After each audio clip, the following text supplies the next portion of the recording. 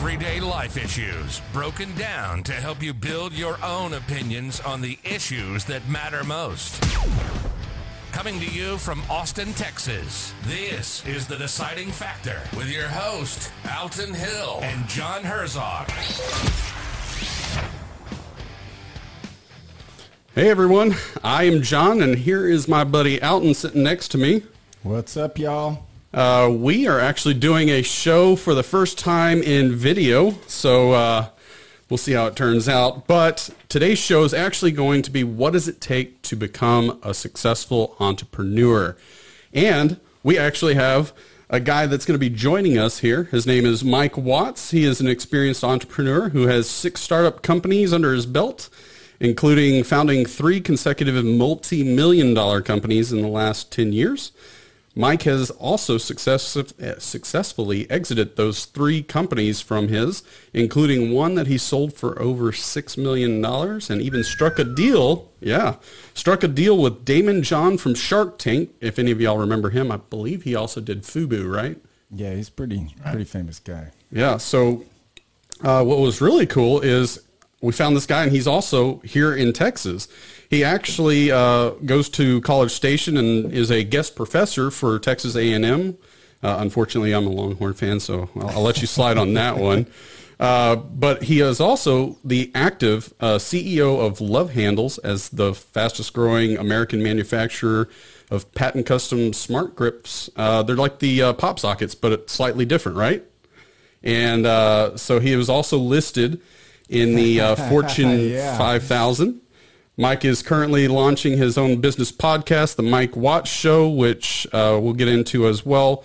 He focused on sharing details of his stories and failures and successes throughout his startup journeys, accumulating in actionable and practical advice and inspiring entrepreneurs. He also actually is doing constant, what do you call them?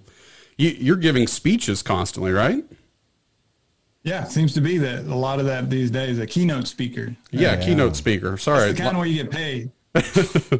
Nice. We're still working on that. But, Mike, it's really great to have you visiting with us. And, man, we have been looking forward to this. I know we've been kind of playing phone tag and everything, but glad you're on. Yeah, welcome. Yeah, it's an honor to be here, Alton. And John, I appreciate the opportunity to share the story. I always with some fellow Texans, too. All the better. Oh, yeah. Yeah. So we're in Austin, and it sounds like you're in Houston. And we'll go ahead and post your address on the links below, so make sure y'all go and bug him. Definitely. So stop on by. So how's life been? Especially, you've got your company, and we've got COVID that hit. Are y'all still actually pumping out strong? Yeah, it's been a bit of a bumpy road. Coming out of the gates in January, 2020 was shaping up. This is our 6th year in business, and 2020 was shaping up to be our best year yet by a long shot. Wow. And we hit the trade show circuit real hard. I actually did 13 different trade shows before COVID. And so I pretty much living on the road, and we had tons of big orders. We do a lot of promotional products, so other brands that want to put their logo on our phone grip, or we'll put their logo on our phone grip for them, and then they'll give it away at trade shows. We found this way to attach it to business cards so that kind of is like a business card plus a gift. Wow. And it got to be very popular. But then all of a sudden, it came to a screeching halt because trade shows are canceled. And so nobody has any personal interaction to give things away. And so we had to pivot our business over to our retail side, which fortunately was starting to take off. And it's particularly the e-commerce side with Amazon, and our own lovehandle.com is really doing well. And so, we have like a half manufacturing and half marketing, sales, admin. But then when COVID hit, we had to quarantine. We were all under mandatory quarantine, like I'm sure you guys were. And so we all went home, and we tried to figure out how to work from home. And there's only so much you can do from a manufacturing standpoint. And so I actually kind of got to get back to my roots because I've done every job here. So I call myself the janitor, because I just kind of clean up and do everything. But it got to be me and my 2 sons who both work here, and my dad. And we were up here, even my wife and daughter were here during that time because we had to make some jobs that were critical for some retailers. We sell to Academy Sports, and they needed product because they stayed open during COVID because they sell guns, which are absolutely necessary. And so we stayed working, but it was just us as a family. So we call ourselves the quarantine, and we kept rolling. But since then, we're back in business, and we're able to, safely work with, we're all donning, our masks everywhere we go, and hand washing stations everywhere, and trying to do the best we can. And so just yesterday, we had an actual case of COVID for somebody that had got tested last week that wasn't even here then. But precautionary, we closed, and so it's quiet outside the side of the studio here. Yeah, we'll be reopening Monday now that we've sanitized, and we're very confident that we'll be back in business. But it's been a bumpy, wild 2020 to start. Oh yeah, that 2020 is when we started our podcast due to a lot of this COVID stuff, and there's definitely some positives to it, but definitely some rough spots for everyone. But it's good that you're still going. And I did check out your product. I can never have anything attached to my cell phone because I've got little kickstands and everything. So I was looking at yours, and of course my daughters have the pop sockets, and they're obsessed with them. So it was kind of cool to see yours. Now you can actually do all sorts of flipping things with it. Is that right? Yeah, so it's a low profile. This is in the package, but this is the original love handle. And then we also have like an XL version too for tablets, and this will actually hold a laptop too. So we use like a space age 3M adhesive on the back. It's literally the same stuff that they use on airplane wings to hold it together. And so it comes with a little kit too for glass backs and silicone. But we were able to get it really well on there, but it's super thin and allows you to hold your phone with one finger. Yeah, which is great because who wants to drop their $1,000 iPhone? You can flip it around the back of your hand, be hands-free, ride a bike or hold a beer, whatever you got going. And you're not going to drop your phone. Selfies, videos, all that stuff becomes easier. It's thin, works with wireless charging. So that's a kind of a bonus feature. It just charges right through it. And so it's been wildly popular. People that use it kind of never go back. And it's funny that along the way, when we first started the company 6 years ago, nobody put anything on their phone. And that was our number one challenge. It was like trying to come up to somebody and say, hey, here's a phone grip. They're like, why do I need it? I've got my hand. Why do I need your product? People don't stick things on the back of their phone. I'm guilty of that too. Right, I don't do that. But I got something to show you later, John, for sure. You're gonna want this one. Okay. It hasn't even released. So I gotta put us on pause here for a second because we're all on video here. But if you're listening to the podcast, just to be clear, this is like a little loop thing that just sticks to the back of your phone. And I want to be clear that what Mike is showing us is the one that he has a Texas flag. So he already sold me I'm like a 6th generation Texan, right. So you got me. But he forgot to tell you there's a deciding factor one coming out, and that's going to be the number one seller he's going to have. I'm sure that'll be. It's going to be limited edition. It'll be a hot item, I know. Through the roof. Platinum edition, right? So Mike, I want to ask you something a little bit about with the coronavirus, and you said the word pivot, which to me and my understanding, like that's a big deal right now because of, in my mind, it's like this black swan thing that happened that no one was really expecting. I mean, maybe we anticipated some amount of shakeup, some stock market correction or something, but the entire planet shutting down, I didn't hear that prediction. And so I think that left a lot of entrepreneurs, business owners sitting here going, okay, what do I need to do to keep this thing going? And would you mind just speaking into that pivot? Like, what does that really look like to you? Was that you're up at 2 a.m. with your wife going like, how are we going to manufacture when we can't manufacture? Or, kind of take us through how you approach that and maybe even your mindset around it. Is it, oh no, we're all going to die? Or look at this opportunity we have. What can we do with it? Yeah, it's funny that you bring up the mindset because, I feel like I've been in training for the last 15 years as an entrepreneur for this exact time because there's been so many, not coronaviruses, but, product failures or lost this major account or, lawsuits or whatever might have come our way that seemed like it was the end of it all, right? And if you weren't mentally prepared to deal with that, and I've had some tilted moments along the way where I didn't handle things well. But to be a successful entrepreneur, you got to know that you're climbing a mountain, and you're going to, sometimes the rope's going to slip and you're going to fall for a little ways, and hopefully you can catch yourself and climb back up.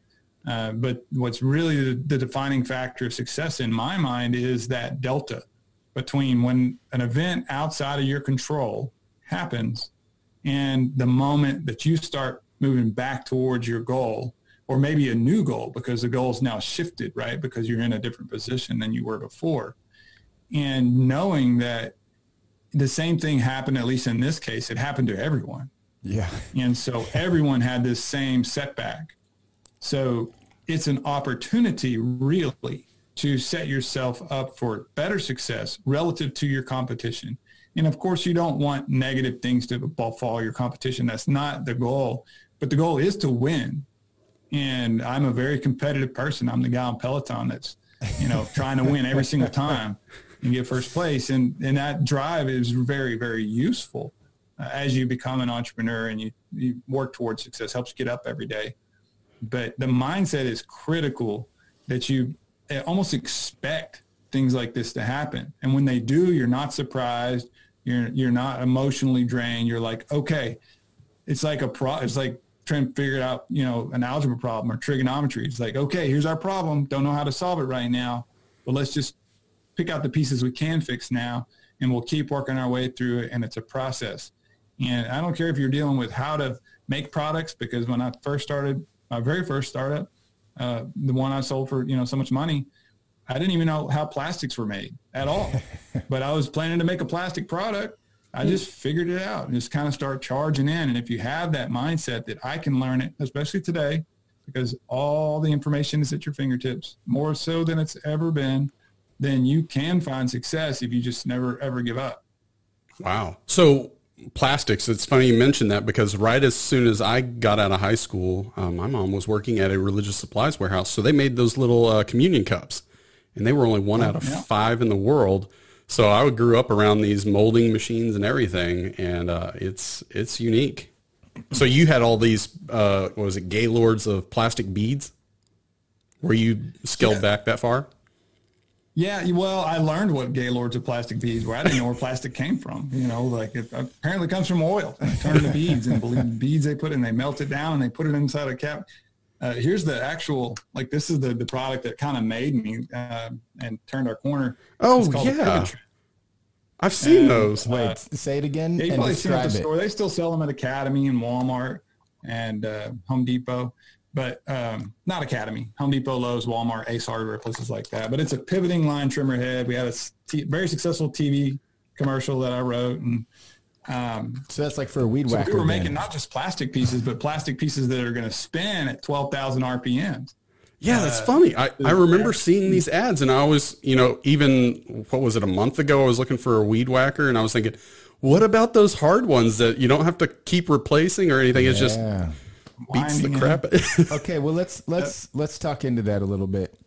So, Mike, you just admitted that you didn't know anything about plastic. So what in the world were you thinking that you're going to make this business, this product, but you don't know anything? Who are you to think that you can do this? I'm he sounds pretty halfway serious. Jokingly, right?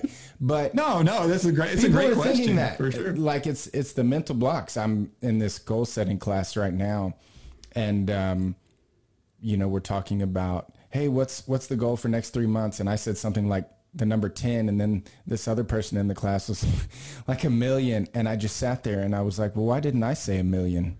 And I had to think into.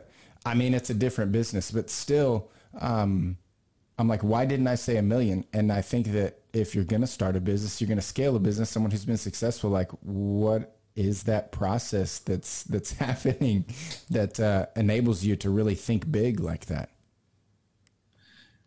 Well, it's funny. The other day, my wife said something to me about, what did she say? She was talking about false confidence. She's like, because I was talking about something. She's like, says, you just have false confidence. I was like, no. In fact, I wrote it down because this is going to be a chapter in my book one day. Like, there is no false confidence. There is only confidence.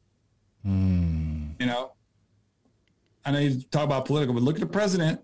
You know, it's guy got elected with just unabashed confidence. Yeah. You know, and some people would look at it and say false confidence, whatever, but confidence is something that you decide.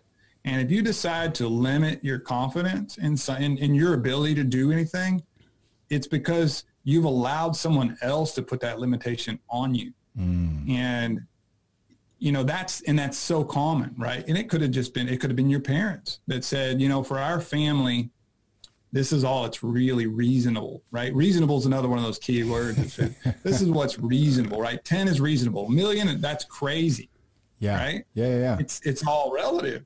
And so, you know, shoot for the moon. Even if you miss, you'll be among the stars, all that stuff. Like, aim big. Go for if you only get one shot at this life, like, shoot big and just have confidence in yourself and that you can figure things out and know you're going to make mistakes, and that's okay. And that you're going to be able to learn through the process and just get onto the dance floor. And so many people sit on the side waiting for the perfect moment and the perfect information. And the problem is that when you do that, time is against you. And time's the one resource that you can't get back and you can't amplify. So the key is just to just go forward with what you know in the direction you think you're going to go, and start to have just an appetite for learning on things that you're going to need to know to get you to your goal. So let's go back to your weed whacker idea. Before you actually jumped into it and launched it and everything, I'm going to assume you weren't rich, or were you rich? Like, what? Not at all? No. You know, I grew up, you know, the very beginning, grew up in a trailer park. Okay. And then, my parents worked hard and they provided what they could for me, and they did a great job. But I went the traditional way. I ended up, you know, graduated high school pretty well, top 10%, just barely. I think it was 10.1, so I was out. But I made it into A&M, which, you know, it's hard to do, unlike those other schools in Texas. You know, anybody. Hey.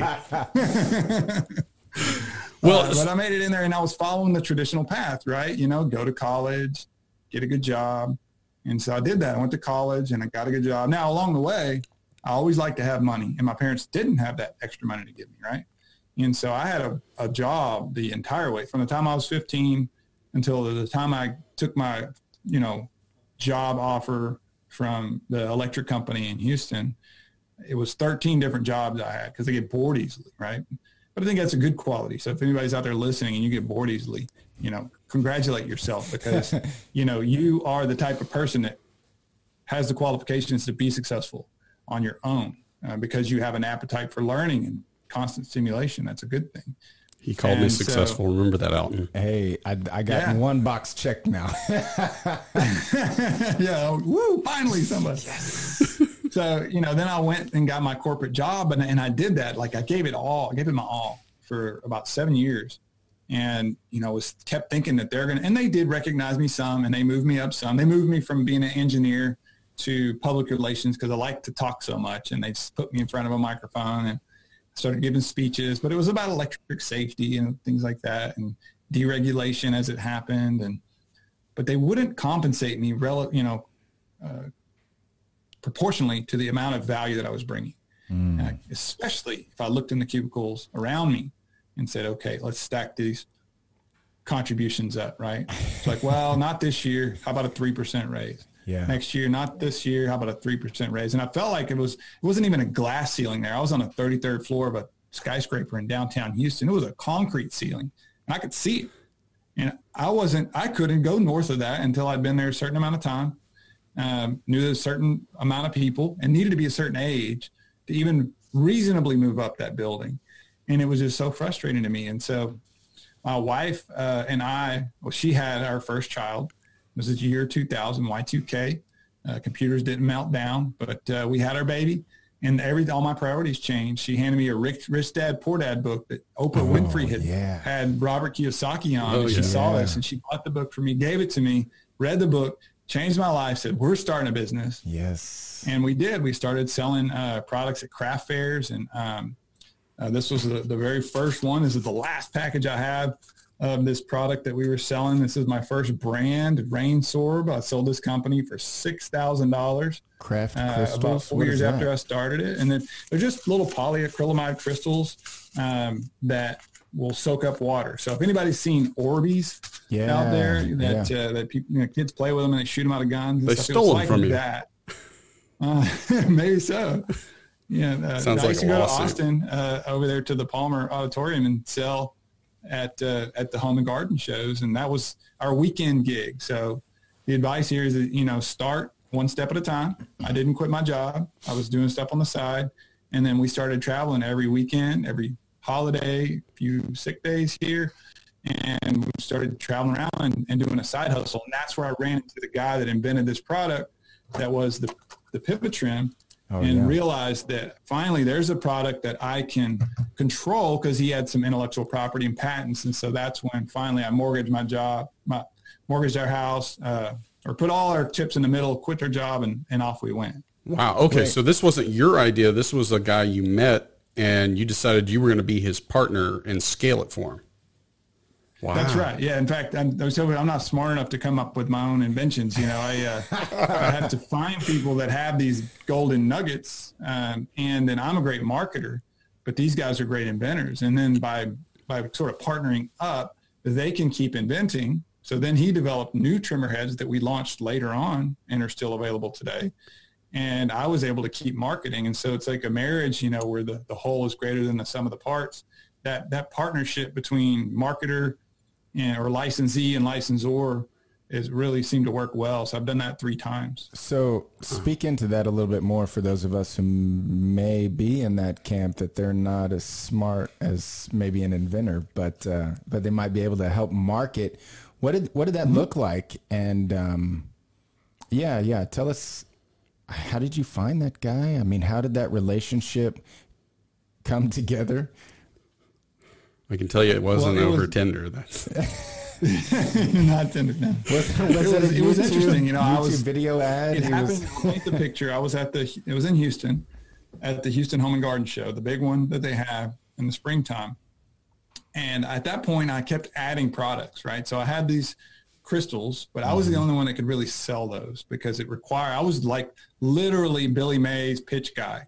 Yes. I had the microphone, I had lights, I was elevated up. Nobody was getting past me without getting a hard pitch. They were going to have to tell me no, right? In the early days, I would close them and I would hand them over to my wife. She would swipe the card, and our 2-year-old would be under there watching VeggieTales under the table. Nobody was the wiser. That was our life. And we hustled it together, made it happen. But then I started adding, we had a yard decorations, those little butterflies, those crappy butterflies, you see them on a stick, The wind blows and the wings flap. I started importing those from China.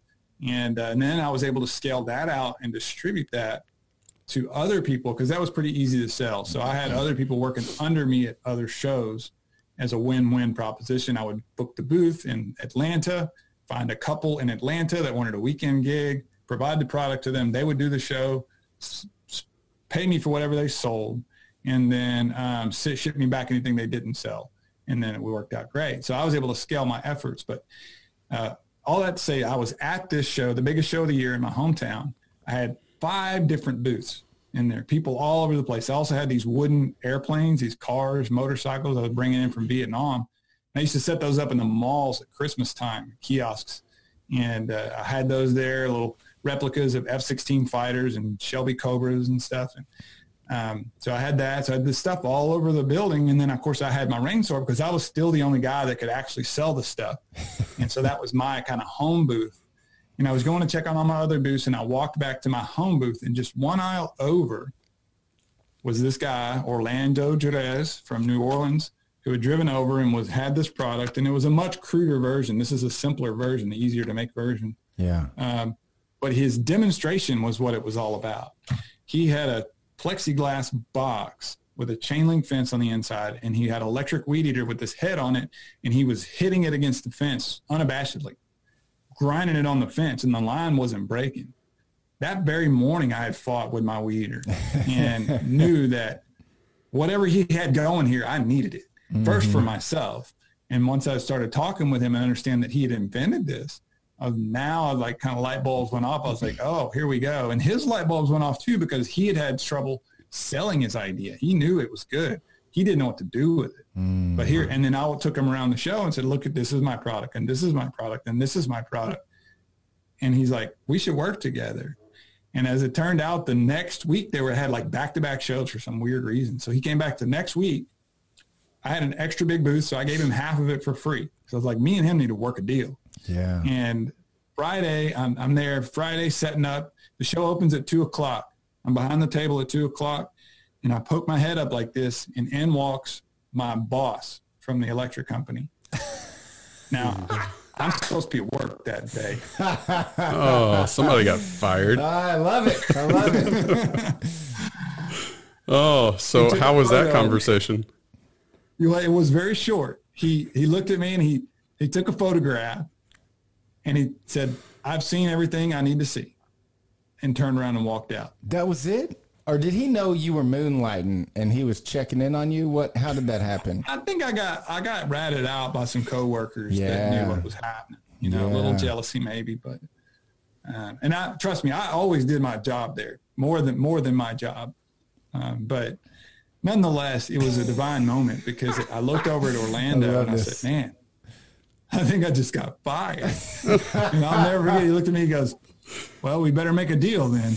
Yes. Yes. So that gave him the upper hand, because he knew you were losing your job now. Maybe so. But I think he liked the idea that I was now going to be able to focus all my attention on his product if we didn't make a deal. So you talked about confidence, but it also sounds like there's kind of some luck involved, because you just happened to be at the right place at the right time to meet this guy. Well, he didn't just happen to be Yes there. and no. Dude's grinding, That's true. calling in sick, going to these trade shows. Wasn't no accident. And he's loading it all up in his truck, right? I mean, shipping stuff to Atlanta. Well, yeah, no, look, there was a lot going on. And I'll say it like this. That the previous show where I found him, I was not the only person at that show. In fact, there was 30,000 people that went to that show. I was the only one out of 30,000 people that saw the opportunity with him. Boom, right? And the reason I knew it was an opportunity is because I was in the game. And I'd seen the frustration with selling these yard decorations was awesome, man. I was turning cash like crazy. I'd go out and do a really good show. I'd walk back home with 10 grand in cash. Wow. I had a pumpkin at home that had $30,000 in it at one point, right? In cash. And we reported all that income for sure. But the point was, Sure. I like you more and more, Mike. Show, and there would be somebody selling the same stuff, because every single one had a little tag hanging off at the end of it with their manufacturer's name. And so they were like, oh, look at all that money that guy's making. I want to do that too. And they would show up, and now it's a price war and nobody wins. So when I saw this product and said, he said he had some patents pending on it, I said, okay, well now finally I can put my effort into something, to an idea, to a product that delivers value to the world, and that nobody's going to go out and steal it from me. Yeah. So going back to why I asked if you were rich when you first started, is because I, like several other people that are wanting to be entrepreneurs, we get this idea or this company that we want to start, and we start researching, we build this business plan, we've got the model, bam, we hit a wall. How are we going to get this thing started? I mean, it can be as simple as 50,000, or maybe it goes up to, $500,000 just to get your business going. How do you get past that wall if you are not financially set? I'll borrow a line from Uncle Damon, John, who says, take affordable steps, right? You don't have to complete your business plan in one fell swoop. You need to peel off a small, provable section of it that you can take on, and that if it fails, that you're not going to be out of business completely, right? So it's not a race. know that it's a marathon. It might be a race, but it's a marathon, not a sprint. And so just try to find something you can do to move yourself closer to where you want to be, but without breaking the bank. And, money is one of those things that it's a problem like anything else. And, it's a solvable problem. Now it might be Kickstarter, or it might be you bring in investors, or it might be that you just, lower your short-term goal to fit the budget that you do have. But it's just another piece of data out there for you. If you can just focus on finding a way to deliver value in the right way to the end user, whether it's a service or a product, then that value will come back to you, and then you can scale that up. So, another reason I bring this up is Alton actually shared an article with me, and he keeps rubbing it in my face all the time. He says, there's an infinite amount of money out there. You just have to get it. And that's what he always says with me. And I'm just like, okay, how do you do that? And you had mentioned you sold your house, I think. You mortgaged your property. That's what it was. Mm-hmm. Was there any other tricks to it, or was that pretty much it, and then you took off? So the details of that were, and again, Alton's right? There's always a way. But for me personally, when I worked for the electric company, we had a pension back in the day when they actually had pensions. So I cashed my pension. From the day I got out of college, I was maxing my 401k, right? So I took a huge loan against my 401k, which I saved over the 7 years, and it had gone up. And then I had been saving. I had my pumpkin, with my cash in it that I had saved up. And then I partnered with my dad, who had some resources, right? And then turns out, this is a big deal about relationships. Everything comes down to people in the end, right? So in our building, I was the weird guy that always cashed his check. Like everybody else had direct deposit. I had a physical check, and I would literally take the check on payday, and I would go downstairs and I would cash the entire thing.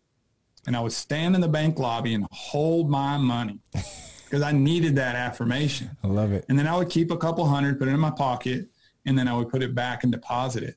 And the bank manager thought I was hilarious for doing this. He thought this was the funniest thing ever.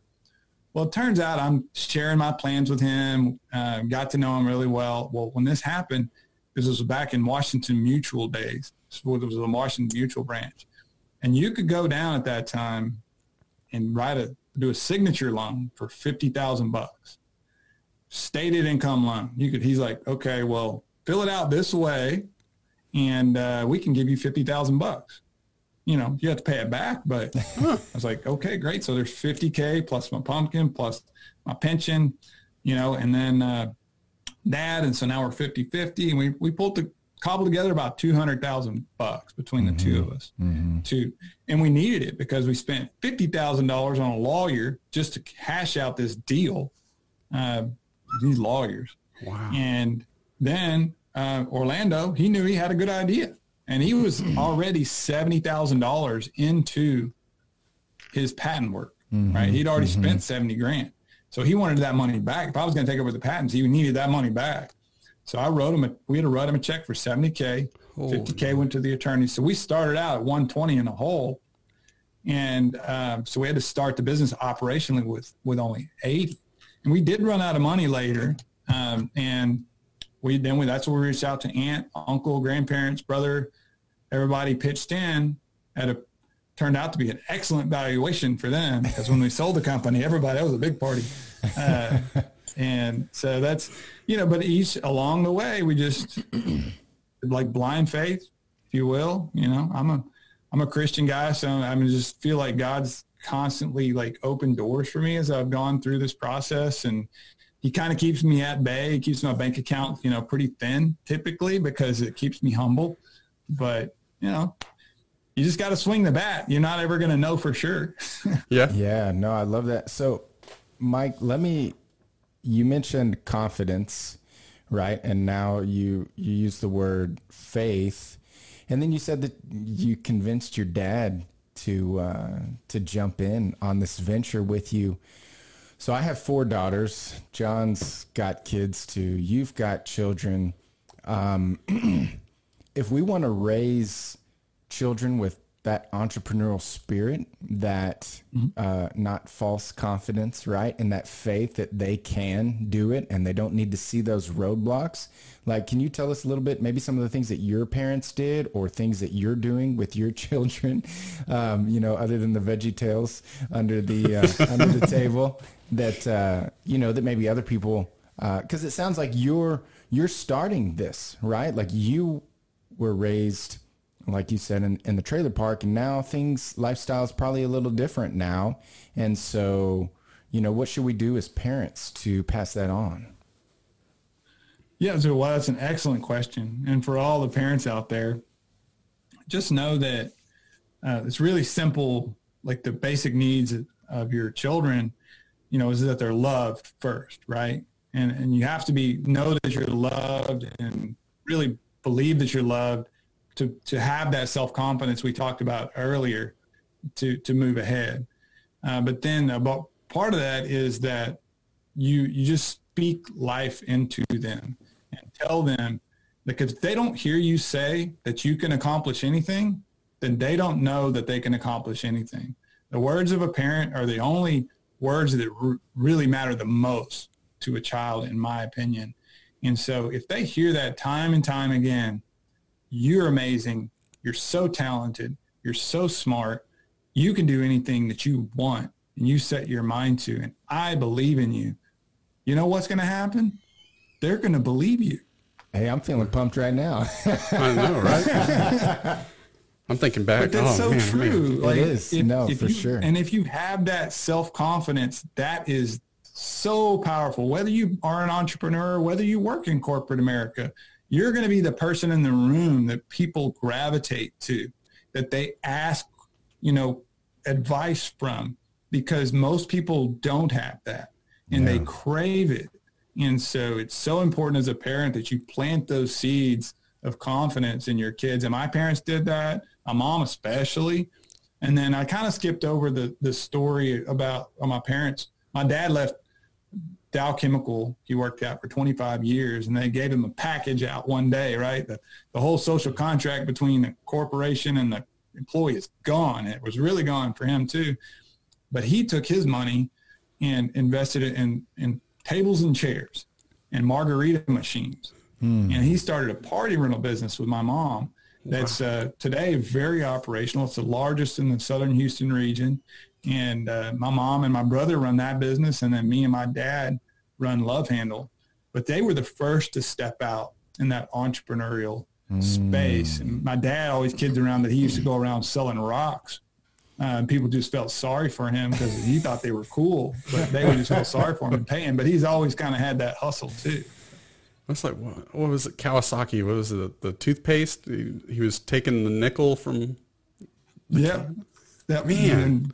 Molding nickels, right? Yeah. Felony charges right away at a young age. Yeah. So then I guess let's talk about your current company, the Love Handle. This is the one where you signed the deal with Damon. And he's one of the guys on Shark Tank, but this wasn't done on Shark Tank. You signed a deal with him on the side, right? Right. Yeah, it's a neat story. This was my third licensed product, and fortunately, I had all this experience that I could take to the inventor to convince him to give me the rights to his patents, because he knew he had a winner. Yeah. And was making these things in his basement in Minnesota. A friend of mine brought me the product on a Friday. I didn't think much of it. I was like, I don't stick stuff on my phone, typical answer. Saturday, I'm laying on the couch, and I got my phone above my head, and I'm not dropping it on my face. And I'm like, well, that's pretty cool. And Sunday, I got my phone flipped around the back of my hand, and I'm holding beer, watching football. And I'm like, okay, well, here's a winner. I like this product. Monday, again, this is just like the trade show. Monday, I'm on a flight to go meet this guy. Wow. Had dinner with him and his wife that Monday evening. By Friday, we had a deal put together, and it took another couple of weeks to get it all executed. But I moved quick. When I finally knew I had a product that I have a list of attributes that I try to find in a product, and it was 10s across the board. Nice. And I was like, got to go hard at this, whatever it takes. he knew he had something big, 6+ figures to get this one under my control. But again, it's been an amazing partnership. And so we were 4 years in before we ever worked with Damon. So it was us, him back in his workshop. And what was cool about this partnership particularly is John Murphy is his name, lives in Minnesota, and the smartest guy I've ever met. And yes, I know Damon, and this guy's smart. Wow. He's that smart.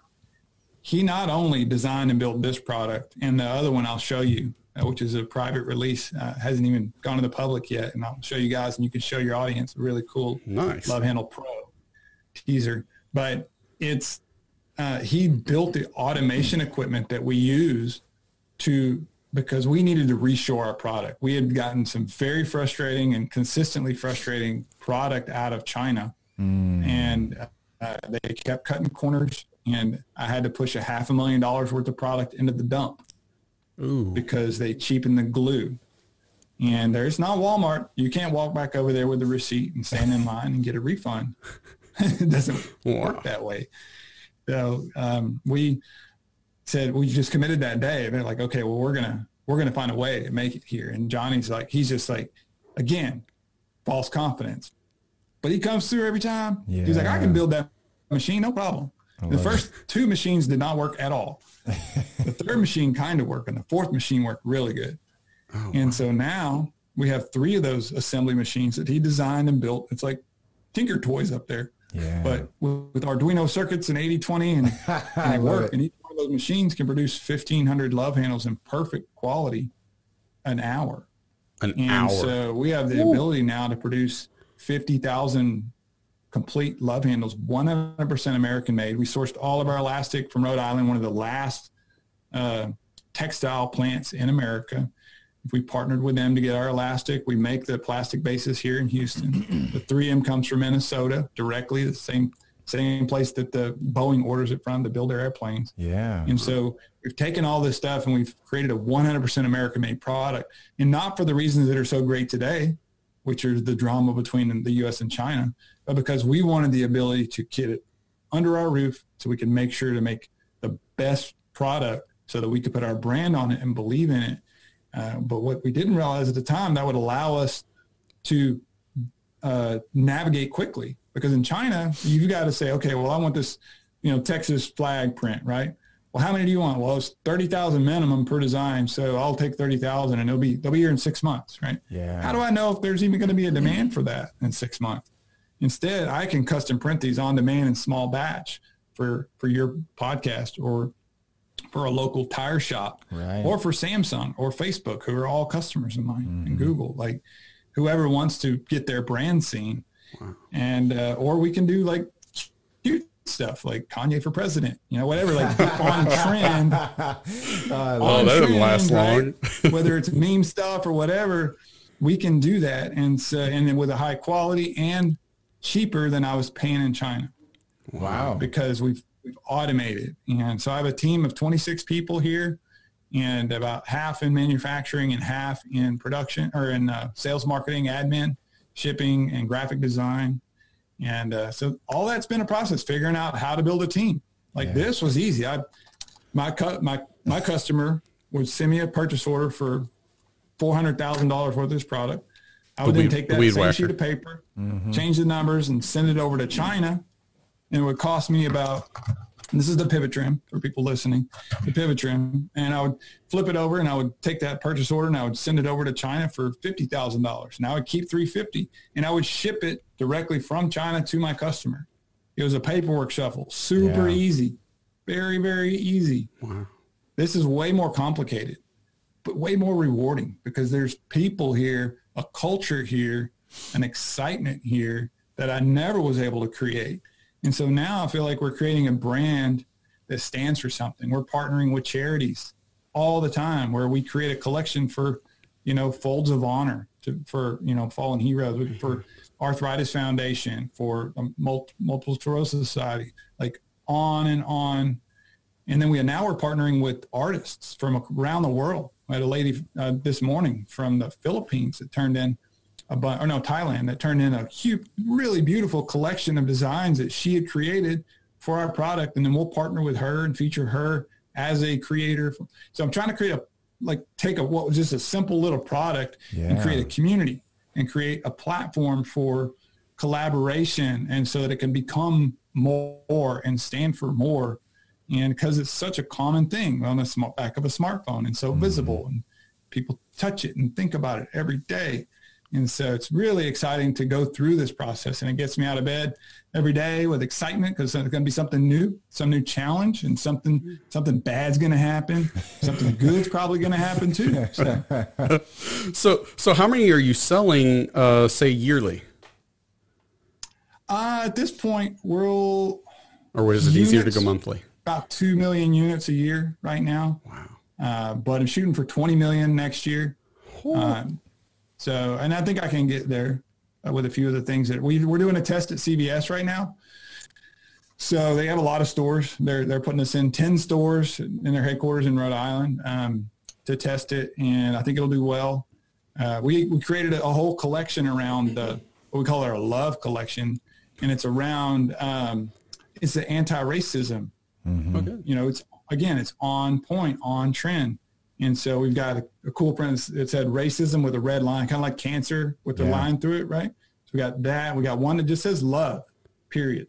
And a portion of proceeds from that, even at retail, go to support the George Thurgood, scholarship fund. And so and CVS was excited because they've never had a brand bring a fundraising retail product to them. And so they were excited about that too. So I feel like we're getting to be pioneers in ways, and just see where it goes. So what got you to, okay, so you created Love Handle, or even the Weed Whacker idea. When it came down to, hey, now I've got to figure out how I'm going to produce this and really scale it and everything, there's got to be a ton of research, or did you know somebody that kind of pointed you in the right direction? It's a different answer for each one, but typically we would just find somebody that knows, right? There's somebody out there that knows whatever it is you need to know. Somebody out there knows it, and probably they're on YouTube. But if they're not on YouTube, then with a little bit of research and grit and charisma, you can find that person, and people want to share the information that they know, the knowledge that they bear. And especially if it's a win-win, like for the pivot trim, we found a manufacturer in our town. And now, could I have found a cheaper injection molder? Probably, but I wanted somebody I could learn from. Yeah. So we were there every single day watching our product get injection molded. We would watch the plastic beads get melted down, and we started playing around with different levels of fiberglass. So you can mix fiberglass in with the nylon. We used nylon, not regular plastic. So because it needed to be high impact, strong, people are going to hit it on their concrete, running 12,000 RPMs. And so we started learning and then we didn't put enough ribs in there the first time. So we started testing it, and broke apart. Well, these guys were smart about that stuff. They're like, well, you need to put some reinforcements here and here and here and here. So that's what we did. Now it doesn't break anymore. Great. So there's an improvement. Oh, you need to stop using wood screws. You need to use this type of screw, because otherwise it's going to, okay, great. So we'll fix that too. And it's just one thing after another, after another. It's a constant improvement. And I always tell people, like, you're on a hill, whether you think it or not. There's no flat roads. Even the Peloton guys are like, we're on a flat road. It's like, no, I'm pedaling here. I'm not coasting. My road is a coast. Yeah. So it's, if you're not climbing, then you're sliding backwards. So you just need to be constantly climbing. When you told us that story about how you took the guy's idea, the guy that already had the idea, it makes me think back in high school. We had a science project, and it was who could launch a golf ball with a pendulum the farthest. So I grew up with a guy named Richard Powell at my church, and he invented a pitching machine that is now owned by King Griffey Jr. and the Academy and all this other stuff, right? Yeah. So I got him right at the beginning, and he helped me build my little. It had to fit on the desk, and that's the biggest requirement. It had to be small in impact. Man, I crushed it. People were struggling to get 10 yards, 20 yards. We were out on the field, and I said, somebody's got to go way back there to catch this one, because we're nowhere near. And so I went last, and we launched it, and it went 150 yards. It was out of the park, and we were just like, it was over. It was over. So I stole his idea, but you know, hey, I didn't get to scale it like you got to with your companies here. But you found the right guy. That's exactly the point. It's a perfect. Didn't cost me anything either. We just decided to break a whole bunch of stuff while we were testing it. So yeah, right. So Mike, tell us just real quick. I mean, it sounds like you've got some really solid momentum going. What do you see down the road for you? Well, for me personally, I'm excited about what we're doing right here, because I feel like I've got, if I don't share the story of my journey and hopefully inspire some other folks to take risks and put themselves out there, then it'll all be lost. And I also know that the cool thing is that with the digital media, this audio recording and video we have right now, I'm going to go ahead and wave, because one day my great-great-grandchildren are going to get to see this. Amen. And they won't have known me, but they'll kind of know me now. Yeah. And so how cool is that? So I want my next chapter to be storytelling, teaching, whatever it is. Like yesterday I had a class, and took a digital entrepreneur class. They were all over the country, middle schoolers that awesome. were interested in Shark Tank and entrepreneurship. And they had great questions, and they're extremely diverse. And so I was able to, take my story. I have to bring the dialogue down a bit for them, but it's still the same story. And so to me, it's exciting. I think there's probably a book, and, maybe more speaking and stuff, but hopefully I can be successful at that. Yeah. I think I've done a couple of career days at the kids' school down there, and I won't bore you with too many details, but like what you said with our children, our own blood, they're listening to their parents. When I'm at the career day, I'm looking out at the kids, and I'm thinking, maybe this is, this little conversation about running your own business and believing in yourself, like maybe this is the only time that these kids get to hear it, so for you, talking to these young entrepreneurs or kids, I mean, that might be the spark that, 10, 15 years from now, they remember you. And we just never know the impact that we have. A little thing can go so far. So that's really cool that you're doing that. So thanks. So, you've been very successful thus far, and it doesn't sound like it's going to end anytime soon, but at what point do you say enough is enough, it's time to retire, or is this just going to become an addiction the rest of your life?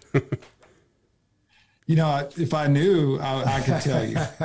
I really don't. I do know that I want to surf more than I've gotten to. I love surfing. Can't do that in Texas. I have got to go a lot, but I want to do more of it. And so I don't know if you guys have goals like written down that you look at, but this is anybody listening out there. It's a big core part of I feel like my success formula, especially recently, because running a business at this scale, it can be exhausting if you don't reset yourself every day. And so every morning I get up early, I have a routine, prayer, and I'm looking over my goals. And as part of that, I'm at the first top, it's just there's a lot of different places I want to see in the world that I haven't loved to travel. And that's more about just the experience, the cultural experience. My dad took me to Costa Rica when I was 15 to go surfing, because he likes surf too. He took me and my buddies down there, and it was the coolest experience of my life to date. And it really changed me, and it gave me this passion and it broadened my mind to see how other people live, and to see that they have warm water year round. That's awesome. And things like that. So I now want to see all these new places and experiences, and know that will take time and resources, especially the way that me and my wife like to travel. Somebody's got to sit up in the front, so might as well be us. So there's some of that involved, but in the end, I really am legacy focused, right? So the last thing on my list and my goals is that I'm going to lay on my deathbed knowing that I did the best I could with the time I had here. Yeah, I love that. And if you start each day looking from that point back, now today's a gift. right? It's a bonus round. And so that gratitude is the best fuel that you can put into your soul. And so to me, that's really important that I leave something behind. And that's why this digital media for me is, I love it. And I'll kind of say yes to anybody that wants to sit down and chat with me, because I love it. And I just think that we're all connected through here now. And it's just we'll see where it goes. But I can't wait to see actually how it all rolls out. Yeah. Nice. So speaking of the digital though, social media and everything is really key for entrepreneurs. What are some of those strategies? Because Alton won't share anything with me, and it gets on my nerves. So my advice on social, and I'm learning this myself, there's a couple things. And I've actually exhibited and sponsored at the Social Media Marketing World for the last 5 years. And every year I go there, I learn a lot. It's in San Diego. It's a great event. And what I've learned is that the more genuine you can be, the better off you are. Because if humans are good at anything, they're good at spotting bullshit, right? You just have to be yourself and not worry about judgment. Again, it's that false confidence. No, it's all just confidence. Some of the biggest influencers out there broke them all, like a Gary V, right? You can't say that on camera, Gary. Yeah. Apparently you can. Apparently you can. And you can become extremely famous by doing it, and there's a lot of examples and all kinds of, but he was being true to himself. That's who he was. He wasn't doing that to get your attention. That's who he was. Yeah. Or he is. And so that's really important. And then also consistency. Like people, they need to hear from you regularly on an ongoing basis. If you want to be successful in digital and social, you need to be showing up. And I'm not even that good. I'm good at my Instagram story, and that's about it. My main feed on my LinkedIn, I'm like, look at those and go, I should do more, but I'm busy running a company. So maybe one day I can put all that together or get somebody on my team that helps me put that together. But it's a process. But if you do those two things, be authentic and be consistent, then you're gonna find success. Yeah, that's great stuff. So would you say Facebook's the way to go, or is there a particular one you would shoot with, or all? It depends on who you want to reach. I would narrow it down to, it depends on who you want to reach, right? In this realm, in this professional realm, I would say LinkedIn is probably the best place you can be. And it's for two reasons. One, that's where all the business-minded people are.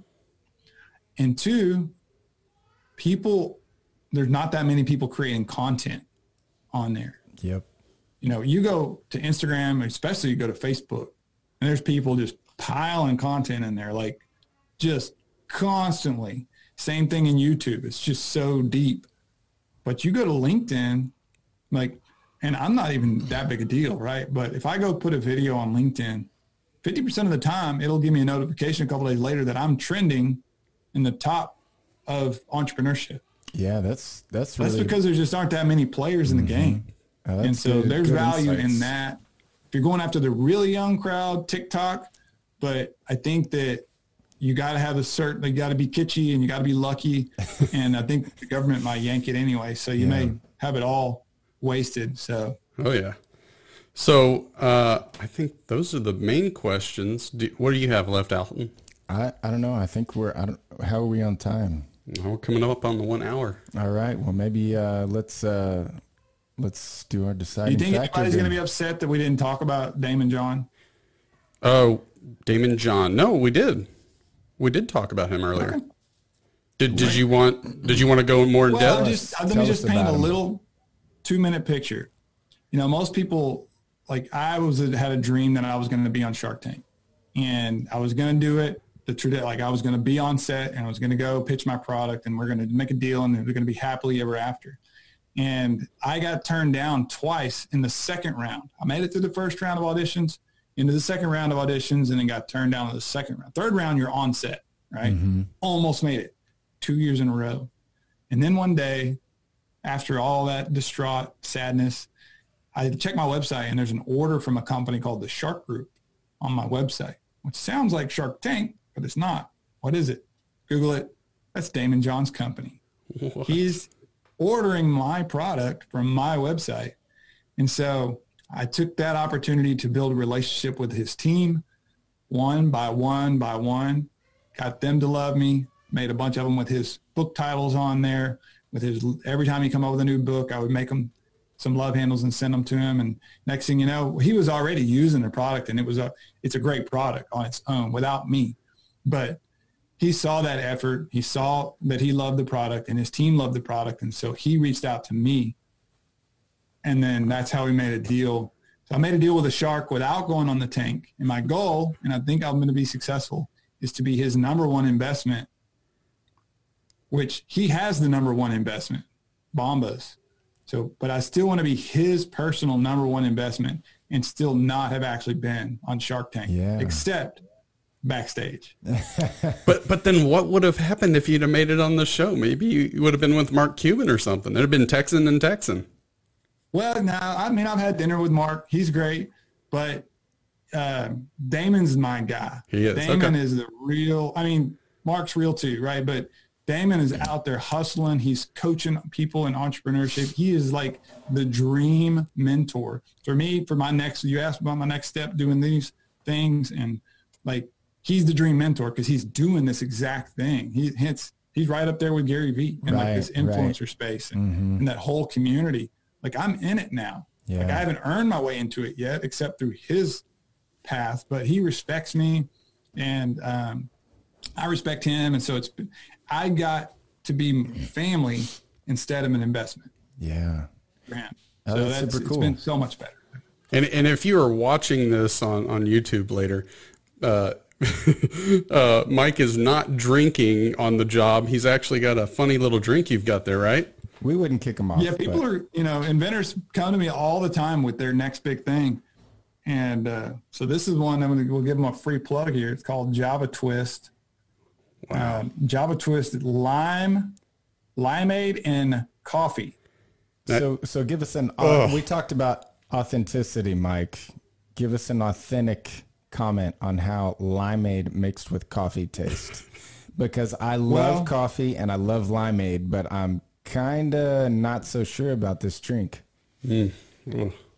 Listen, when I first tried it, my taste buds said, what happened?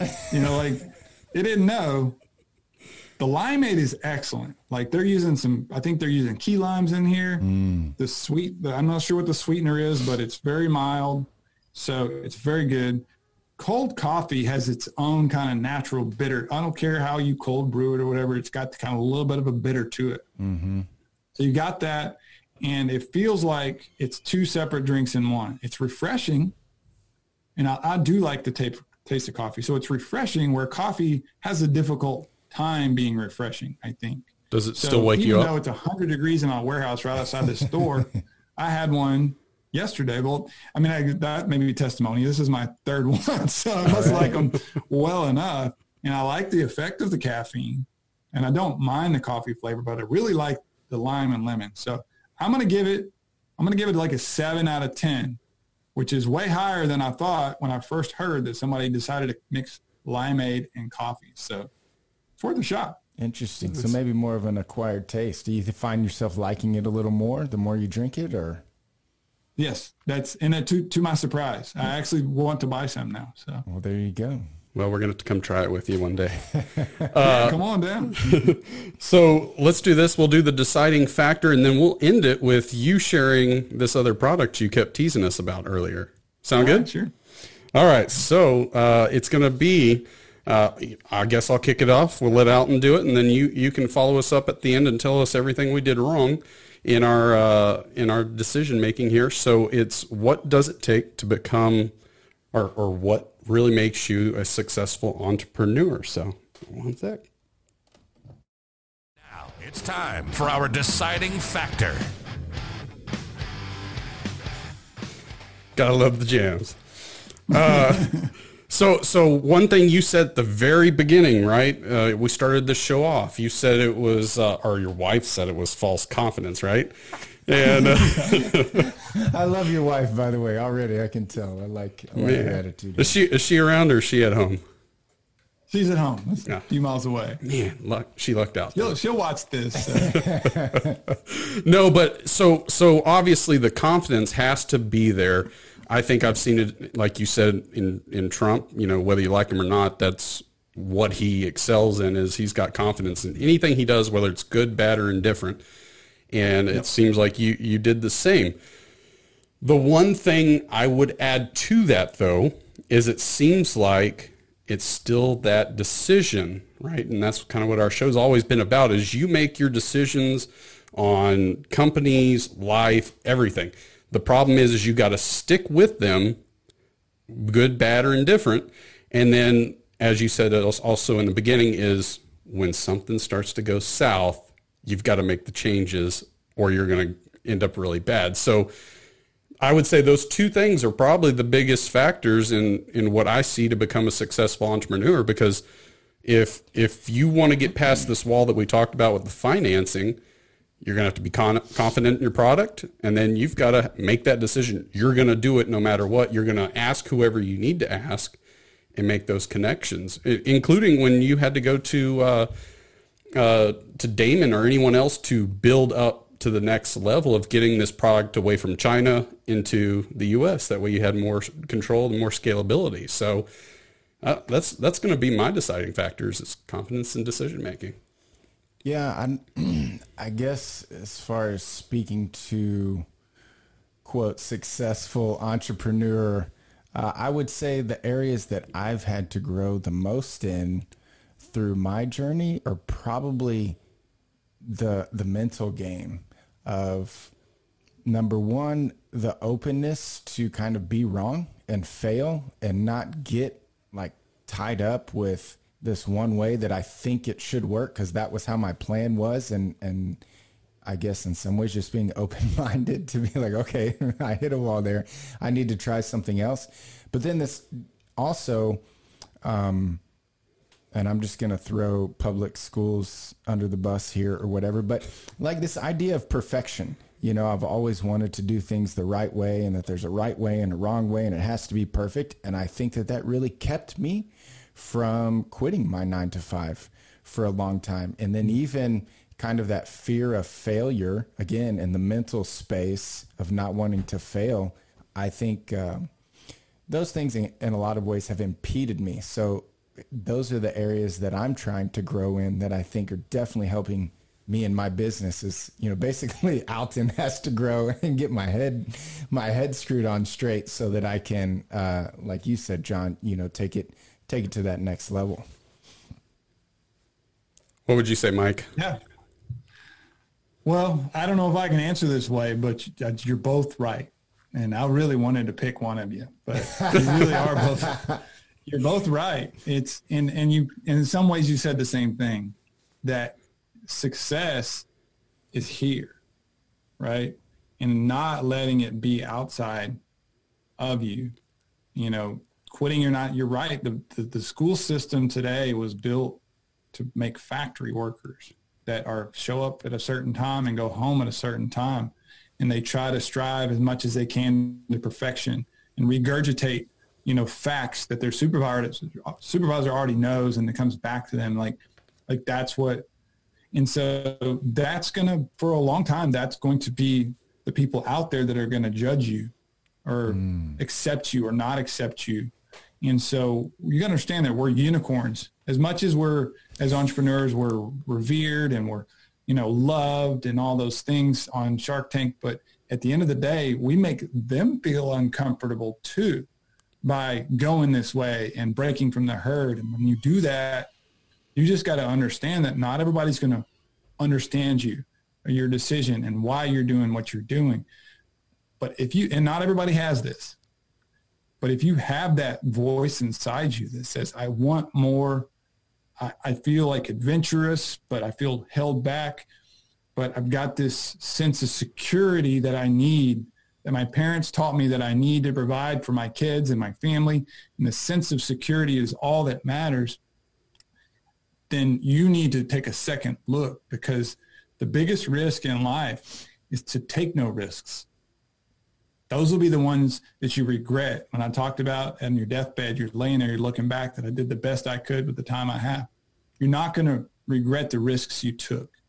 You're only going to regret the risks you didn't take and the chances you didn't take and what could have happened. That's what you're going to be thinking about. So don't let that happen. If you've got it in you, go out there and give it a shot. Know you're going to make mistakes. You're going to bounce around, and that's part of the fun. It's part of the learning process. And in the end, it'll all be worth it. And if things go really well, then you can, make your dreams come through experiences or just giving it all back to great causes, whatever it is that brings you joy. But you'll be able to do things you would never have been able to do inside of a structure that's only going to give you the minimum amount of what you need to stick around. And then you're going to find yourself old and without, the fulfillment maybe that you could have had or the resources that you could have had in that same period of time or less possibly. So, yeah. Wow. Oh, I love that. Love that, Mike. Thanks. I think he won. No, it was great, man. I didn't realize it was a contest, but okay. Dang. I feel like we need to go to a I'm going to show you workshop. guys the grip, right? Yeah, oh, absolutely. So this is the Love Handle Pro, and see if I can make sure you guys can see it. A little bit wider. Now this is on a wallet case. And a little hint to what's coming later, but this is just a wallet case. This company's from Austin, so oh wow, they make these cases.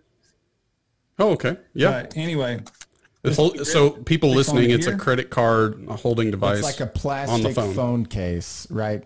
With where you can slide your credit cards in the back, right? Yep. Is that describing it well? Yep, that's exactly right. Slide your credit cards in. So now I haven't had a wallet in years because I just carry my stuff here, cash in the pocket, and I'm good to go. It's always give me a pain in the back. But the grip that you're seeing, so I'll try to describe it. It's a little bit wider. So this one I would say is about 1.5 inches wide. Mm-hmm. And it's bow tie shaped, if you will, and a bit. And the difference with this one is not only is it a little bit bigger, a little more manly, right? But the key is that it has a kickstand feature built in. Oh, that's what I need. Now you want to record a Instagram Live or a TikTok video, or if you want to watch a YouTube video, you're ready to go. Plus it's magnetic, right? So I can stick it to anything metal or to our new mount. Check this mount. So you can put this mount in your car, stick that on there, rotate wherever you want to do, like that, and it comes right off. And then you still can flip it around the back and, hold a cold beverage or back over like so. The strap is interchangeable, so you can actually swap the strap. It's just watch pins here. So you can change the strap out. It's like watch pins in the base, so you can change it to be a new style or change it from, you could put your Astros in today because it's opening day or whatever. Well, we're still hoping the Cowboys are going to beat the Texans. It's called the Love Handle Pro. It'll launch on Kickstarter in about 6 weeks. And we didn't talk much about Kickstarter, but that's a great way to launch because you're not giving up any equity. You're just taking pre-orders. And my goal is to raise about $2 million on Kickstarter for this product. And that will allow us to set up all our automation, all our tooling, and then create us a mass of customers from day one. Look, Mike, I'm not even going to lie. I was waiting for the 1-800 number so I could get my order. Yeah. I mean, that was the whole thing I started talking about is I got the kickstand on my phone, so I couldn't get your product. Well, now I have no reason not to. Man, Mike's no got reason this whatsoever. So yeah, you guys will stay in touch, and it's I'm going to need some early testers, for the market. So. Yeah, you know what? I was also going to say, hey, Mike, let me critique this because that's a black one, and I want mine to have a Texas flag, and then boom, hey, just change it out, just swap it out. I'm still going with the deciding factor. He's winning. He's winning. I'm still going with the deciding factor. Okay. Well, Mike, it has been so much fun. I am so glad you joined us. I was really shocked that you were going to join us on the show, and it has been a great one, to say the least. Yeah, Mike's slumming it, but we appreciate you. And as a fellow Texan, it's good stuff. Love having you on. I'll give you a giggle this time. All right. Hey, look at that. You don't see that very often. All right. You have a good one. And I really enjoyed the time with you guys. Absolutely. Everybody listening, thank you for listening. And make sure you click like and subscribe to everything. And we'll talk to y'all soon. This has been another episode of The Deciding Factor, giving you food for thought on real life issues. Be sure to click, like, and subscribe to this podcast, as well as all your big social media outlets, Facebook, YouTube, and Instagram. Don't forget to check out our website at thedecidingfactorpodcast.com and give us comments and feedback. Until next time, stay safe and remember to keep an open mind.